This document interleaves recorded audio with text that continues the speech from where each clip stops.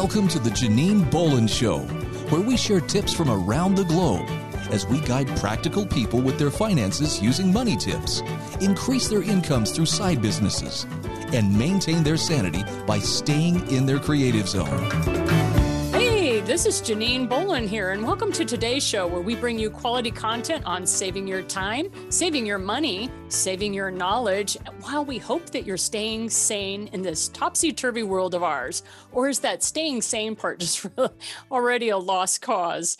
The Janine Bolon Show is a syndicated program of 4 podcast shows that were combined in October of 2021.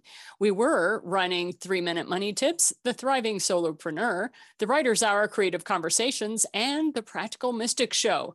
They have been running since 2017, and we've produced over 300 episodes, interviewed over 200 guests, and today we will be spotlighting one of our authors that is contributing to our 12th book, The 99 Author Project.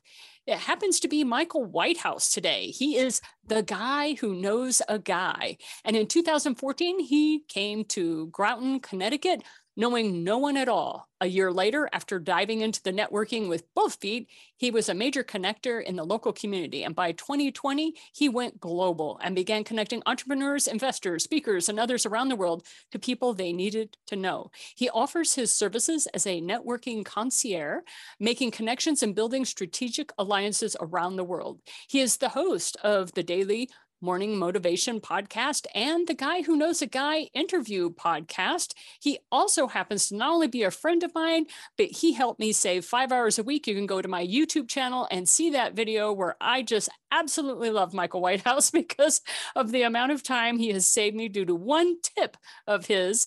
Thank you for being on the show today, Michael. Thank you for having me. You betcha. So talk to us a little bit about The Guy Who Knows a Guy, this book that you wrote. What's the story behind that? What started all of that? So The Guy Who Knows a Guy, the purpose of that book was to make me an author. Because at the time, around 2015, 2016, I had about a decade and a half of business experience. I'd run my own store, I'd done sales and all these things. But my job title was print salesman. I was working for a local print shop and I was selling printing stuff. So I knew all these different things you could do with print and marketing and whatnot, but all anyone could see me as was like the guy who could print their business cards and take their orders for letterhead and stuff. And they were not open to the conversations about marketing and this knowledge. So I said, well, if I take all this knowledge and I put it into a book, then I will be an author. And author is a higher ranked title than salesman. And then I will present as an author instead of as a salesman, and I will have more esteem and get into more interesting conversations. And I never found out if that worked because just before I finished the book, I got hired as a marketing manager for a startup. And that was the end of that. And my next job was a publisher, and now I'm a networking concierge. So alas, I never got to find out if the book itself would carry my esteem.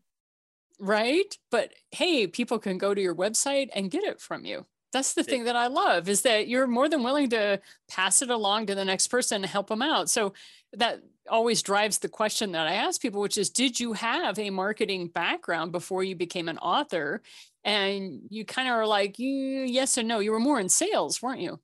Yeah, and I did have some marketing background. I understood social media fairly well. I understood some marketing principles. I did not know how to market a book. But I never wrote the book to market it. I mean, I knew how, at the time it was CreateSpace, which later became Kindle Direct Publishing. I knew how to self-publish a book, partly because a friend of mine who I met through, how else, networking, one of her things is that everyone should write a book. Because she pointed out CreateSpace, the minimum is 24 pages to publish a book. And he gets an ISBN number, and it's on Amazon, it's a real book. Well, as real as, I guess if he has an ISBN number, it's a book, right? Yes. So you publish a book, and then you're an author, and an author is an expert. So everyone should publish a book if they know anything. And I said, I can write 24 pages. And I went a bit past that. The book was originally 76 pages, and the revised edition is 100 pages. But so I leveraged it that way because my intention was always to use it to make myself an author. And apparently I'm not too bad at writing, because I got a lot of feedback from it that it was the only entertaining book on networking that I ever read. And Oh, I actually ended up getting business from it. One particular story is funny, that I would give the book away at raffles at Chamber of Commerce events. And so a woman won the book, and she took it home to her husband, who wasn't much of a reader, but she read some of the laugh out loud parts, and he laughed. He's like, okay, let me see that thing, because it's not very thick. So, and then he read it, and he's like, I want to talk to him, because he's got that magazine. I might want to advertise in there. Ended up getting an advertising contract because we had a conversation, because he read the book. So yeah, if you take the number of books I have sold and divide it by the amount of money I've made from the book, I have made somewhere to the tune of $300 a copy, but not from selling the copies. Right. Right. And I think that's what a lot of authors are definitely coming into understanding, is that there has to be something more than just a book for them to be able to actually make a living off of writing. Mm-hmm. So if you were to start, like, say today, and you would start marketing your book today, what is some changes that you would make in the way you presented things, or would you just keep things pretty much the way they are? I mean, it worked well for what it was and for its purpose. And it's funny because I basically rolled out the book backwards. So I didn't start as the guy who knows the guy and then write a book and build it out. I wrote this book. I called the guy who knows the guy. And I think my mother came up with the name, I think, because it's a book on networking. I came to Groton, Connecticut in 2014 knowing nobody, and jumped straight into networking, ignorance on fire, went to every networking event I could, talked to everyone I could. And because I had nothing to offer other than the connections I was making as I did this, basically, so I wouldn't waste people's time, I started making introductions. And because, I didn't really own a business, I didn't have any money, I just had these connections. So I started making connections. I started making pretty significant connections, mayors, owners, CEOs of local companies who didn't know each other, and they were really glad to get them. That was valuable. And then I said, well, I seem to be more connected than most people around me. I might as well write it down and write down how I did it, and then I'd have a book. So that gave me the book, The Guy Who Knows a Guy. A friend of mine who's a marketing person said, well, you should have a website. I was like, okay, well, I have access to a platform where I can put websites for the cost of a URL. And so I got the website guywhoknowsaguy.com, and now the book had a website. And then everything else I did when I squirreled out, I'd be like, oh, I should maybe do some coaching. Well, I put a coaching page on the Guy Who Knows a Guy website. I kind of want to do appearances and speaking.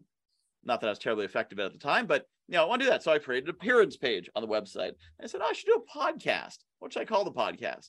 Well, I guess I'll call it The Guy Who Knows a Guy, because I got this website and I can make guywhoknowsaguy.com/podcast. And so it kind of grew out from there. And as I was giving the book away at raffles, if you run the Chamber of Commerce, who would you rather have? The author of The Guy Who Knows a Guy, or the guy who knows a guy himself? So they started calling me The Guy Who Knows a Guy to basically make themselves sound better, which I'm totally fine with. And that became kind of a nickname, which is secondary to what I did, because I was still, a salesman or a magazine publisher or whatever. But when the pandemic came and it sort of cleared the table off, I said, I'm going to lean into this, The Guy Who Knows a Guy, as a brand. But it started as the book. The book expanded to be me. That is fascinating, because I can tell you, with all the books that I have written, that kind of is exactly how it spiders when you start off with an idea. Like, I wrote this little book called Author Podcasting. The next thing I know, it's like you said, it just expands. You just keep adding pages and adding pages mm-hmm. as you build out your business, and there you go. So what process did you try that was like an epic failure when it came to selling your books? I know you never really originally intended it to sell, but mm-hmm. we all have those horror stories of, and I invested $7,000, $10,000, everybody has their investment story that just flopped. Do you have one you care to share? Well, so I don't have a catastrophic money investment story, because the thing about being broke for most of the time until my business took off is, if you don't have money, you can't spend it wrong, because you can't spend it at all. Touché. So that kept me out of the really catastrophic, I spent $7,000 on this thing. I did have a little adventure with audio, recording as an audiobook, because I said, oh, I like reading and speaking and talking. Basically, you put a microphone in front of me, I'm happy, I'll do whatever. And I could read my book into the microphone and it would be an audiobook. So apparently there's something else in the process other than just reading the book into the microphone. I don't know, because I've never had the attention span to figure out how to get it on Audible. So there exists an MP3 of my book. I then tried to put it up and said, I don't have the time to figure this out because it needs like this much in the leader and the trailer and something in the, I don't even know what it needs because I haven't been able to focus enough to do it. So I've just used it as a lead magnet in which I say, if you get my book on my website, it will then say, if you'd like the audiobook, reply to this email and I'll send you the MP3, which I did the interesting experience recently when my Google Drive was filling up and I took the biggest files and downloaded them to my hard drive and then deleted them. And I didn't realize my audiobook was as big as it is because it apparently made the cut for biggest files that need to be downloaded and removed.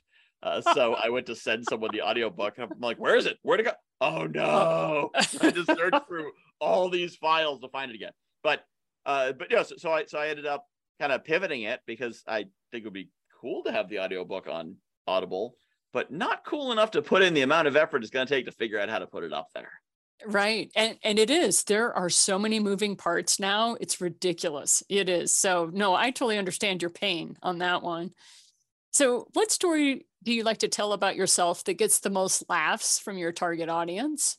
I think the story, the expanded version of the how I came to Groton story is what gets a lot of gets some chuckles, because the full version, the way I normally tell the story, is that I came to Groton knowing nobody, and so I started going to networking events. I went to my first networking event the day before I actually moved here, and it was ignorance on fire. I went to any networking event I could find. I would go to a ribbon cutting, hair cutting, line cutting, business before hours, business after hours, business during hours. I would have shown up to the opening of an envelope. And after telling that story enough times, it gets some laughs as long as I can remember it. As long as I can remember the story. Okay, so just out of curiosity, because people are going to want to know this, and I'm dying to know, so I'm asking the question, and that is, okay, so you went to all these networking events. What did you have, like a Google spreadsheet where you tracked everybody? How did you track everybody and do follow-up so that you could do the interviews? Did you have some secret sauce? Oh, I wasn't that organized. No, I had no system at all at that time. So at that time, back in 2014, all I was doing is meeting people, and it was pure instinct. I'd meet someone and then I'd be like, oh, you know who you should meet? I talked to someone recently. And often my connections are based on recency, even to this day, although I have more systems in place, that the probability of me making an introduction to someone who's not a client, because now people hire me to make introductions for them, they get introduced because they're on the whiteboard in front of me constantly, and I always remember them. But for a random person who I happen to meet, the probability of them getting introduction drops precipitously after 48 hours because I don't necessarily remember that I met them because I meet so many people. And so the same thing would happen. I'd be at an event, I'd meet someone, I'd meet someone else, I'd meet someone else. I'd say, oh, have you met that person over there? I just met them 15 minutes earlier, but they match what the person I'm talking to is looking for. And that's how I'd make a lot of those connections. And then oftentimes it was someone worth following up with. I'd take their business card home. I would send them an email. I would say, hey, let's set up I almost said virtual coffee, a live coffee. This was back in those times. Right. We drive out and meet each other. And as my calendar hurts just thinking about this, I'd like drive 30 minutes and then talk to them for 45 minutes and drive 30. Like every meeting took 2 hours. It was crazy. Crazy in these back before times. And then we lit a fire and we roasted some dinosaur meat. And then we got that. I know. It was like... And I just think about the amount of time we spent in our cars going to meetings. Yeah. Yeah, I listened to a lot of podcasts. I'm not sure I was listening to a lot of podcasts back then. That was so bad. Like then they hadn't invented stirrups for horses yet. I just rode bareback to these meetings. You just rode back in those days. Of course. So what was the biggest change that you've seen in yourself since you became an author? You know, like you decided you needed to become an author and you started doing this marketing. So what's kind of the biggest change you've seen in yourself? I think becoming an author was the beginning of taking on an identity that wasn't just ne'er-do-well entrepreneur. Because for the first few years, I was literally just a starry-eyed dreamer being like, I've got ideas. They weren't good ideas. They weren't actual businesses. Like, I know some stuff and maybe I can teach it to somebody. There was no, forget avatars. There was no business plan. I didn't know my offer. It was a mess. So I kind of drifted from job to job, all of which I found through networking, of course. And I sold cars, I sold printing. I then became a magazine publisher. But becoming an author started to solidify a brand, a personal brand, not necessarily a business brand, but a personal brand of, I wasn't just some salesman, I was the guy who knows a guy. At the time, that didn't mean anything because I couldn't make any money from it. And I had connections, but I was well connected in Southeast Connecticut, which is a lovely place, but not the commercial center of the world by any means. The commercial center if you're building submarines, but I wasn't actually networked in the submarine world. So I wasn't connected in New York. I wasn't connected in Boston. I wasn't connected in Hartford. I was just connected down in this local area.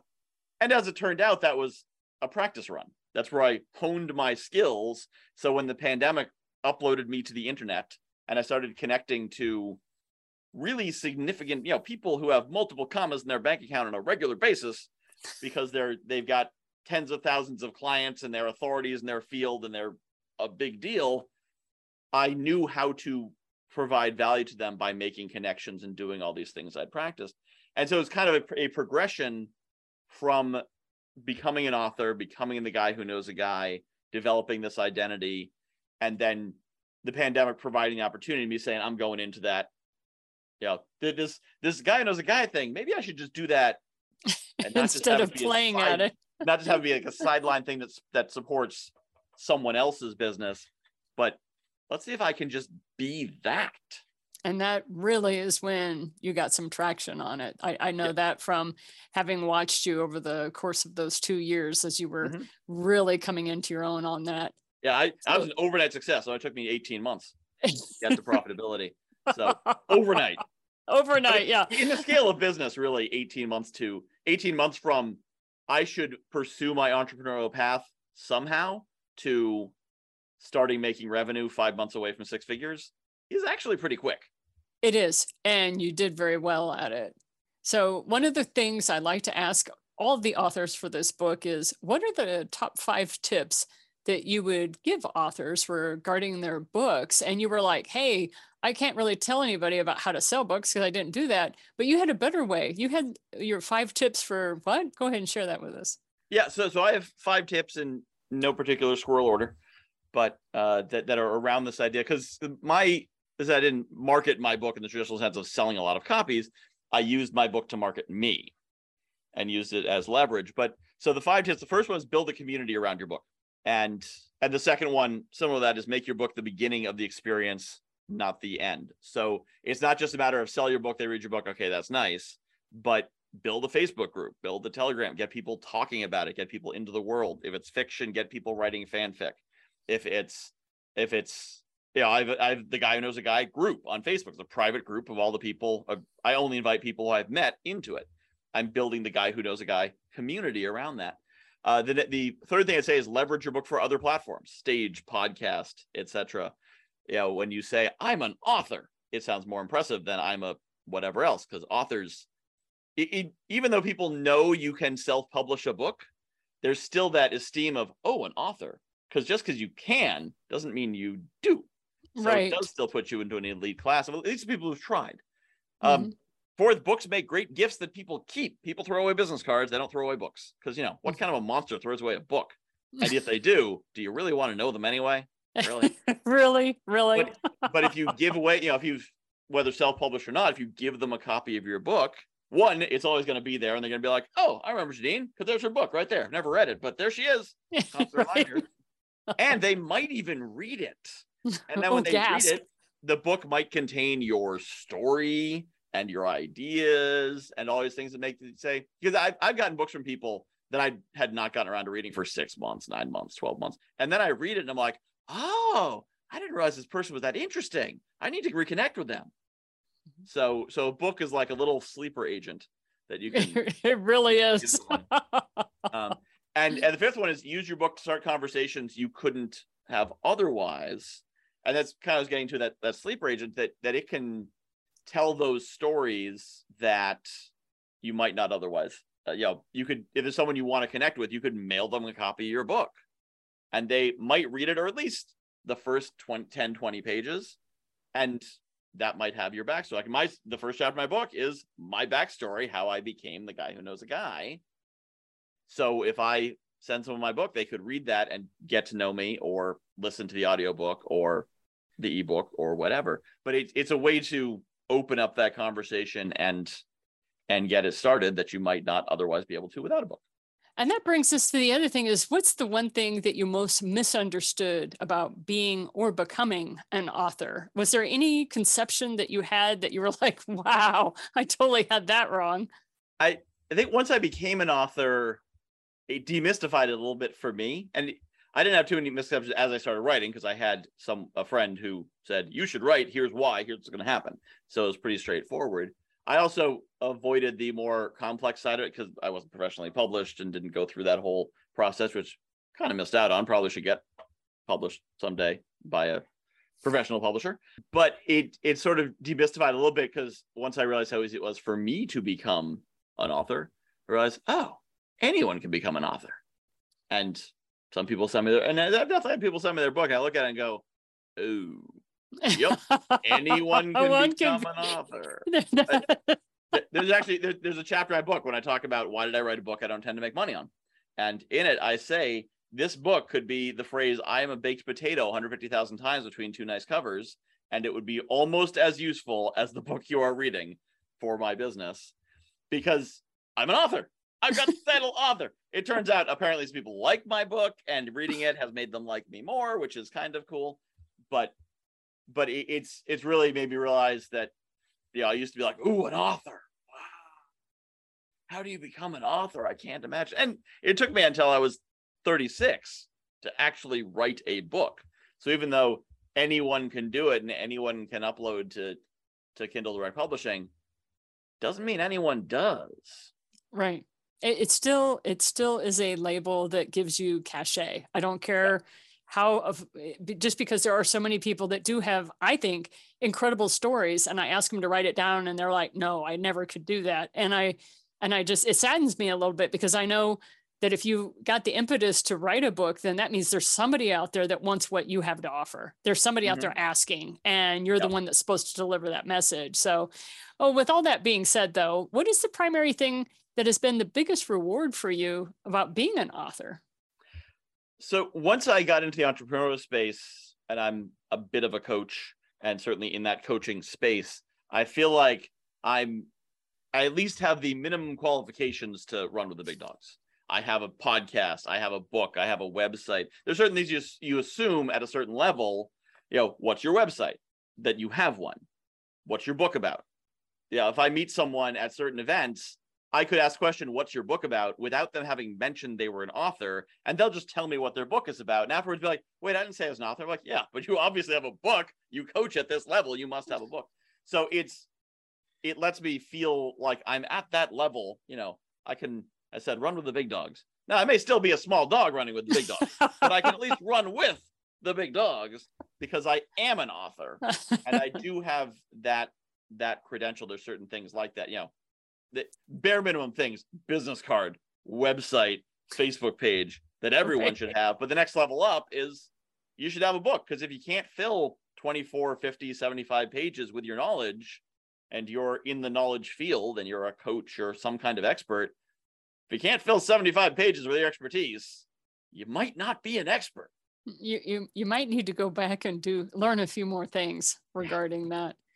So any last bits of wisdom or nuggets of gold you want to share with us before we go today? I guess I'd share the advice that Lisa Saunders gave me when she first told me that you should write a book. If you have knowledge, most people, if they are professionals on a business, could write a 25, 50, 75 page book. It's not they don't have the knowledge, it's that they haven't sat down to do it. And it can be as simple as sit down and start writing. And, I did it on Google Docs. I didn't even use layout software. Like, I did Google Docs and exported to a PDF. And that's where my book came from.